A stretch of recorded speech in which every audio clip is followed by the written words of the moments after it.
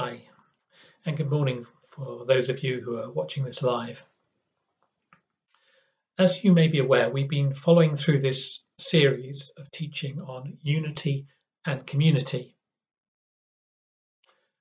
And this morning I want to take that a step further and look at how we do disagreement as disciples.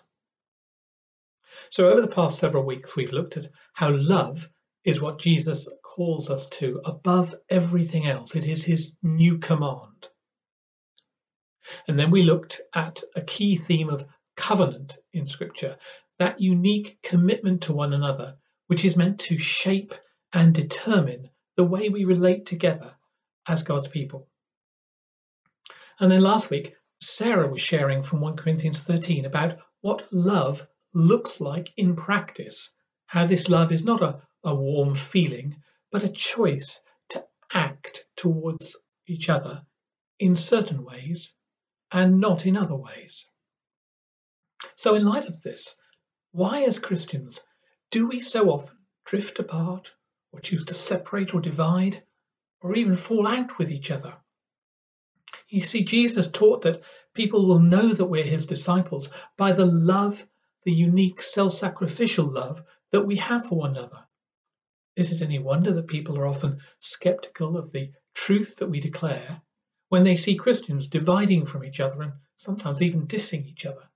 How is that any different from the culture around us? Because in our society at the moment, things currently seem more polarised than ever. I mean, here in the UK, it's Brexit or Remain, it's right or left, it's independence or union. During this pandemic, it's open up or stay shut, stay in or go out. Surely, at such a time of division, this should be the moment when God's people have the opportunity to stand in stark contrast to the prevailing attitudes, to demonstrate a different way of living and relating. And yet so often we don't. Instead, as believers, we often end up polarizing over an additional range of issues. Some of them are practical. Is our church liturgical or free? Is it established or independent, conservative or charismatic? Are we clerical or congregational? Do we approve infant baptism or adult baptism? Do we like women in leadership or men only? How do we understand God's sovereignty? In what ways do we see Scripture as authoritative for us? It seems that as Christians, we have made disunity almost into an art form. Shame on us. Shame on us. Lord Jesus, forgive us. Forgive us for those occasions when we have disobeyed your call to be one with each other and to love each other. Forgive us where we fall so far short and help us to do disagreement well.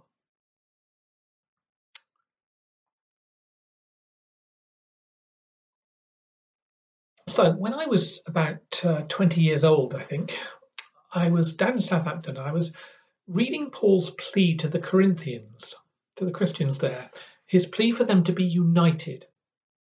And he writes in 1 Corinthians chapter 1, some of you are saying, I am a follower of Paul, and others are saying, I follow Apollos, or I follow Peter, or, for those who are super spiritual and really rather proud of it, I follow only Christ. And Paul says that when people are talked like that, they are being merely human, just like everybody else. And we are not called to be merely human. A few days after reflecting on those words back all those years ago, I walked down a street in Southampton, and within a few hundred yards I passed a range of church buildings proudly declaring their allegiance. I'm making up the names, but there was, like St. Paul's and St. John's and St. Peter's, or some more modern and trendy name of a church. And I remember thinking at the time, surely this is exactly what we were taught not to do.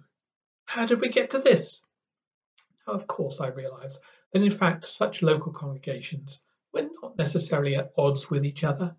And I know that today the churches in Southampton partner really very well together. But nevertheless, it made me pause. How did we get to this situation? We who follow Jesus seem to have this long and tragic history of dividing from one another. I think the basic issue is that from time to time we discover, surprise, surprise, that we don't entirely agree about everything. And we have failed to learn how to handle disagreements well. We've never learned how to love each other in the agape way that Sarah talked about, even, perhaps especially, when we see some things differently. It seems to me that disunity is usually connected with one of three things, one or more of three things. Firstly, we can polarize around personalities. Secondly, we can separate over preferences. And thirdly, we can divide over principles. Personalities, preferences, principles. So just to unpack that for a minute, we can polarize around personalities. This is most obviously what Paul was confronting and challenging in the church at Corinth. And it was most likely linked to the differing styles and gifts of people like Paul and Apollos and Peter. You see, Paul claims that he was not, in fact, much of a public speaker, which may be a bit of a surprise to some of us. On the other hand, Apollos seems to have been quite the academic, very much a public speaker. And Peter, well, he had that unrivaled experience of having spent 3 years with Jesus and could likely tell many impressive first-hand stories. But we are following Jesus. It's not about personalities. You see, Sarah was teaching us last week, and her gift is so refreshing. It's quite different from my natural approach. And my style is quite distinct from Adam's. But we're not called to polarize around the person whose specific style or gift we happen to prefer. And those of us who teach and lead are not seeking to generate our own groupies or our own fan clubs. We believe in team precisely because we recognize that none of us have everything that is needed to see the church grow in a genuinely healthy way. That's why we do team leadership. It's why we're recommending a few additional people to join our team. We need those, for example, who are especially strong in pastoral gifts. We need those who carry particular prophetic sensitivity. We need those who are strong with the boldness of the evangelist, as well as people with teaching and apostolic ministries. Please, let us not play favourites. If I am selective in who I choose to listen to, or at least who I choose to listen to receptively, then the chances are I am gravitating only to those who tell me things that I am comfortable in hearing. But I most probably need the challenge of listening to those whose personalities are quite different from mine. I was recently reviewing some language that other groups of Christians have used to describe their mutual commitment to another, and I was struck by this example. Under the heading of transformation, which is one of the words we often use, they simply said this: I will participate in being changed by God through this place and these people. I will participate in being changed by God through this place and these people. That speaks to me of the sort of covenant love and commitment to which we are called. Let's just pause and reflect on that for a minute. We are called to be changed by God through people that I naturally find difficult, as well as those I naturally get on really well with. You may remember the quote that Adam shared a few weeks back from John Tyson. If there is no interpersonal conflict in your life, no elements of your character that you're being confronted about, you are networking, you're not in close community. And he goes on, yet an accountable community does not just confront, it remains united despite disagreements. It is defined by covenant loyalty. Polarizing around personalities is not how we are called to live as God's people, and is rarely a valid reason for dividing. But the second reason why we can end up separating is over preferences, and it's arguably the most common reason that Christians separate, even if it's sometimes disguised as something different. Typically, it'll be over things like styles of worship. So do we prefer old songs or new songs, or no songs, loud songs or quiet songs, choirs or bands, organs or synthesizers, flag waving or incense burning, liturgy or free-for-all? When people sometimes describe why they've left this or that local church, we sometimes hear them say something to the effect that, well, the worship just didn't do it for me. Really? Is that what worship's about? I'm not sure it was ever meant to do it for you. Now, I'm not suggesting that we must forever remain in a group where we struggle so much with the practices and the ways of doing things that we actually find it impossible to grow and mature as believers. Sometimes a change, if it's handled openly, humbly, and graciously, can be a healthy thing. And if we do change church family, we can. In fact, we must do this transition without dividing in terms of our relationships, not leaving behind a lot of hurt and damage, not, as Sarah said last week, bad-mouthing brothers and sisters, people that Jesus loves, people who he calls us to love.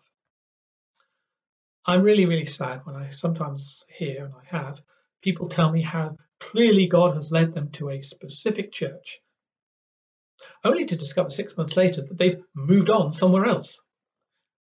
I don't know who first said it, but I agree with this statement that we need to decide where God has planted us and then seek to flourish where we've been planted.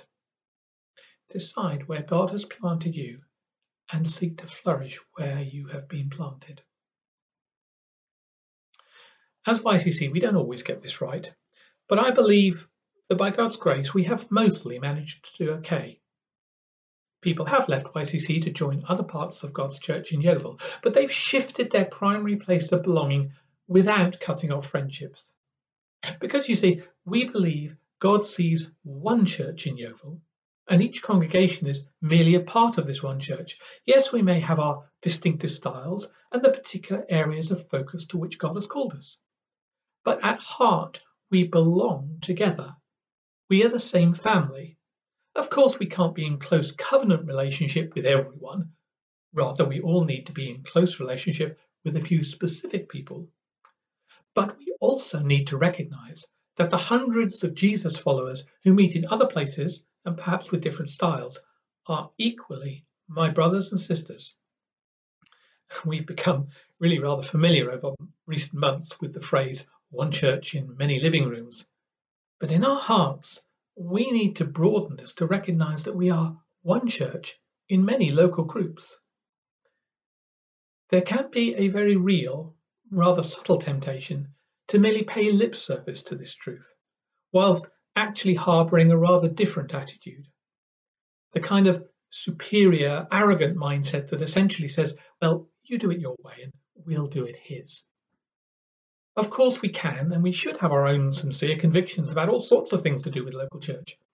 But if you hear me expressing the kind of underlying arrogance that fails to honour my sisters and brothers in other congregations, please challenge me.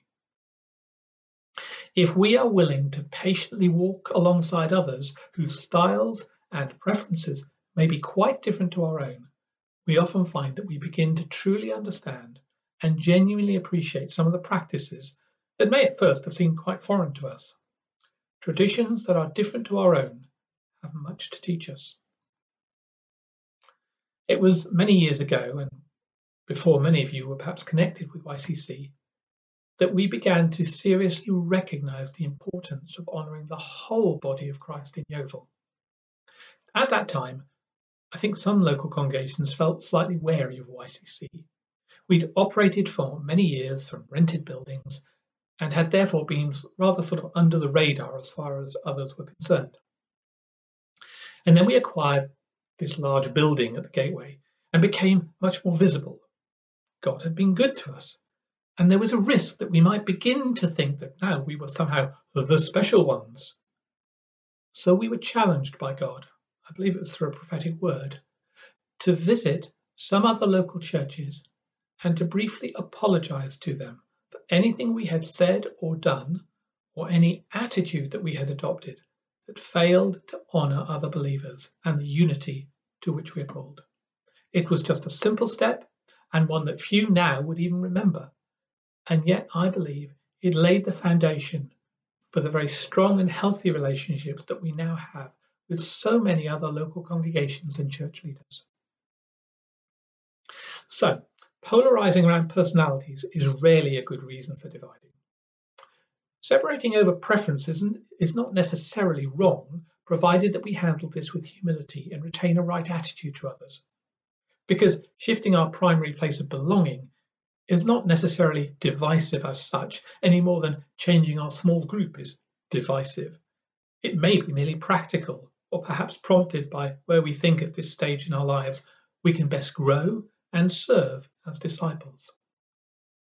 But then we come to a more complex reason for separating from other believers. And that's the third point. We can divide over principles.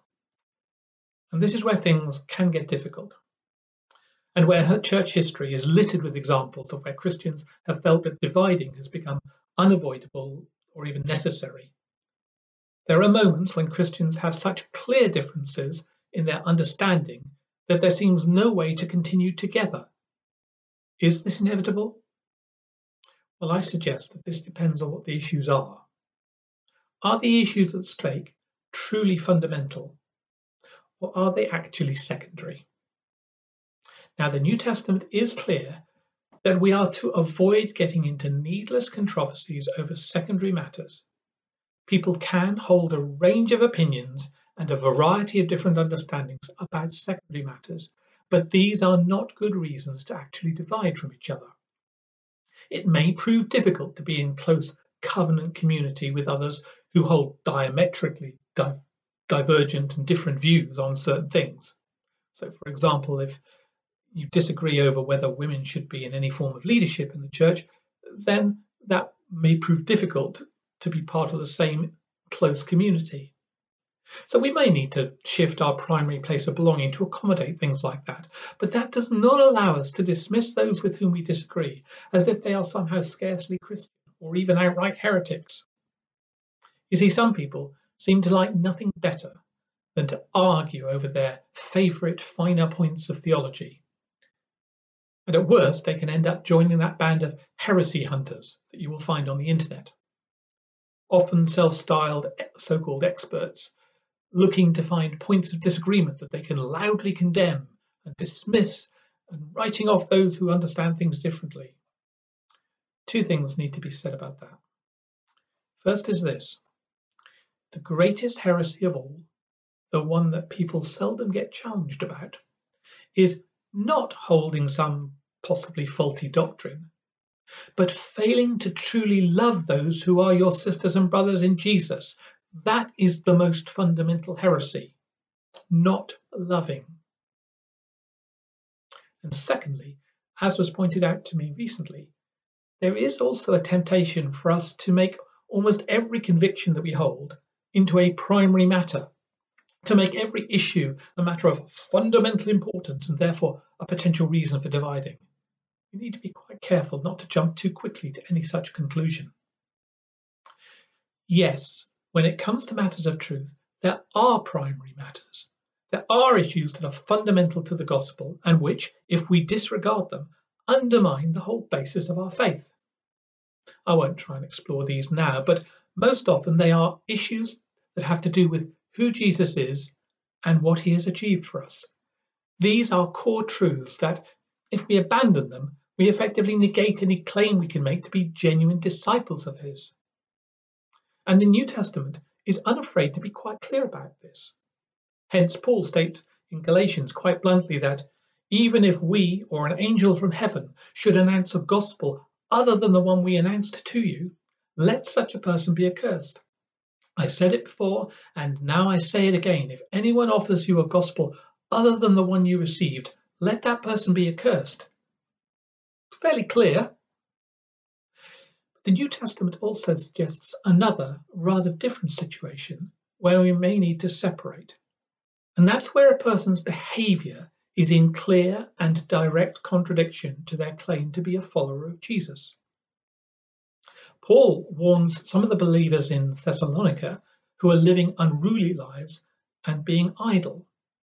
And he goes on to say, if anyone doesn't obey our word in this letter, take note of them. Don't have any dealings with them. But then note the reason, so that they may be ashamed. Don't treat them as an enemy. Rebuke them as a member of the family. So Paul tells the local church there to separate from such a person, but note that the purpose is temporary and loving discipline, not permanent division. The whole intention is to see the person confronted over their actions with the aim of their restoration. Exactly the same approach is adopted in 1 Corinthians chapter 4, where the church is told to exclude an individual whose behaviour is blatantly sinful, to do so lest the whole group be corrupted by effectively condoning this. But again, the purpose, and actually the outcome that emerged, is so that the person is brought to sincere repentance and is restored. So, how as Jesus people do we deal with differences and demonstrate to an increasingly fragmented and divided world how to handle disagreements well? Well, firstly, we should avoid polarizing over personalities, which is seldom a valid reason to divide. Secondly, we should be careful that we don't hold our personal preferences with any kind of arrogant attitude, lest they become a pretext for disunity. And thirdly, where we do have genuine differences of principle, where we hold different convictions, we need to weigh these carefully to distinguish between primary and secondary matters. And if we do have to confront issues of unchristlike behaviour, then we do so with the goal of seeing people restored. Finally, there is one other reason that the New Testament gives for believers to separate. And to be honest, I'd never noticed this until it was recently pointed out to me. And there's a real irony in this. Titus chapter 3, verse 10. If someone is causing divisions among you, give them a first warning, then a second, and then avoid them. You see, our mutual love for one another as disciples, our unity as a church, is so vital, so fundamental, so central to how Jesus our Master has called us to be, that we simply must not allow a divisive person to undermine this. Whatever my questions, whatever my reservations or my disagreements, this is never a reason to become divisive among our church community. Lord Jesus, let me never be that person. Let me just close by reading this verse from Ephesians chapter 4. Make every effort to guard the unity that the Spirit gives, with your lives bound together in peace. There is one body and one Spirit. You were, after all, called to one hope which goes with the call. There is one Lord, one faith, one baptism, one God and Father of all, who is over all, through all, and in all. Make every effort to guard the unity that the Spirit gives. And I pray that we will be those who make every effort, who strive to maintain that unity and to learn to do whatever disagreements we may have, to do them well, to do them graciously, to do them humbly, with our lives bound together in peace. Thank you.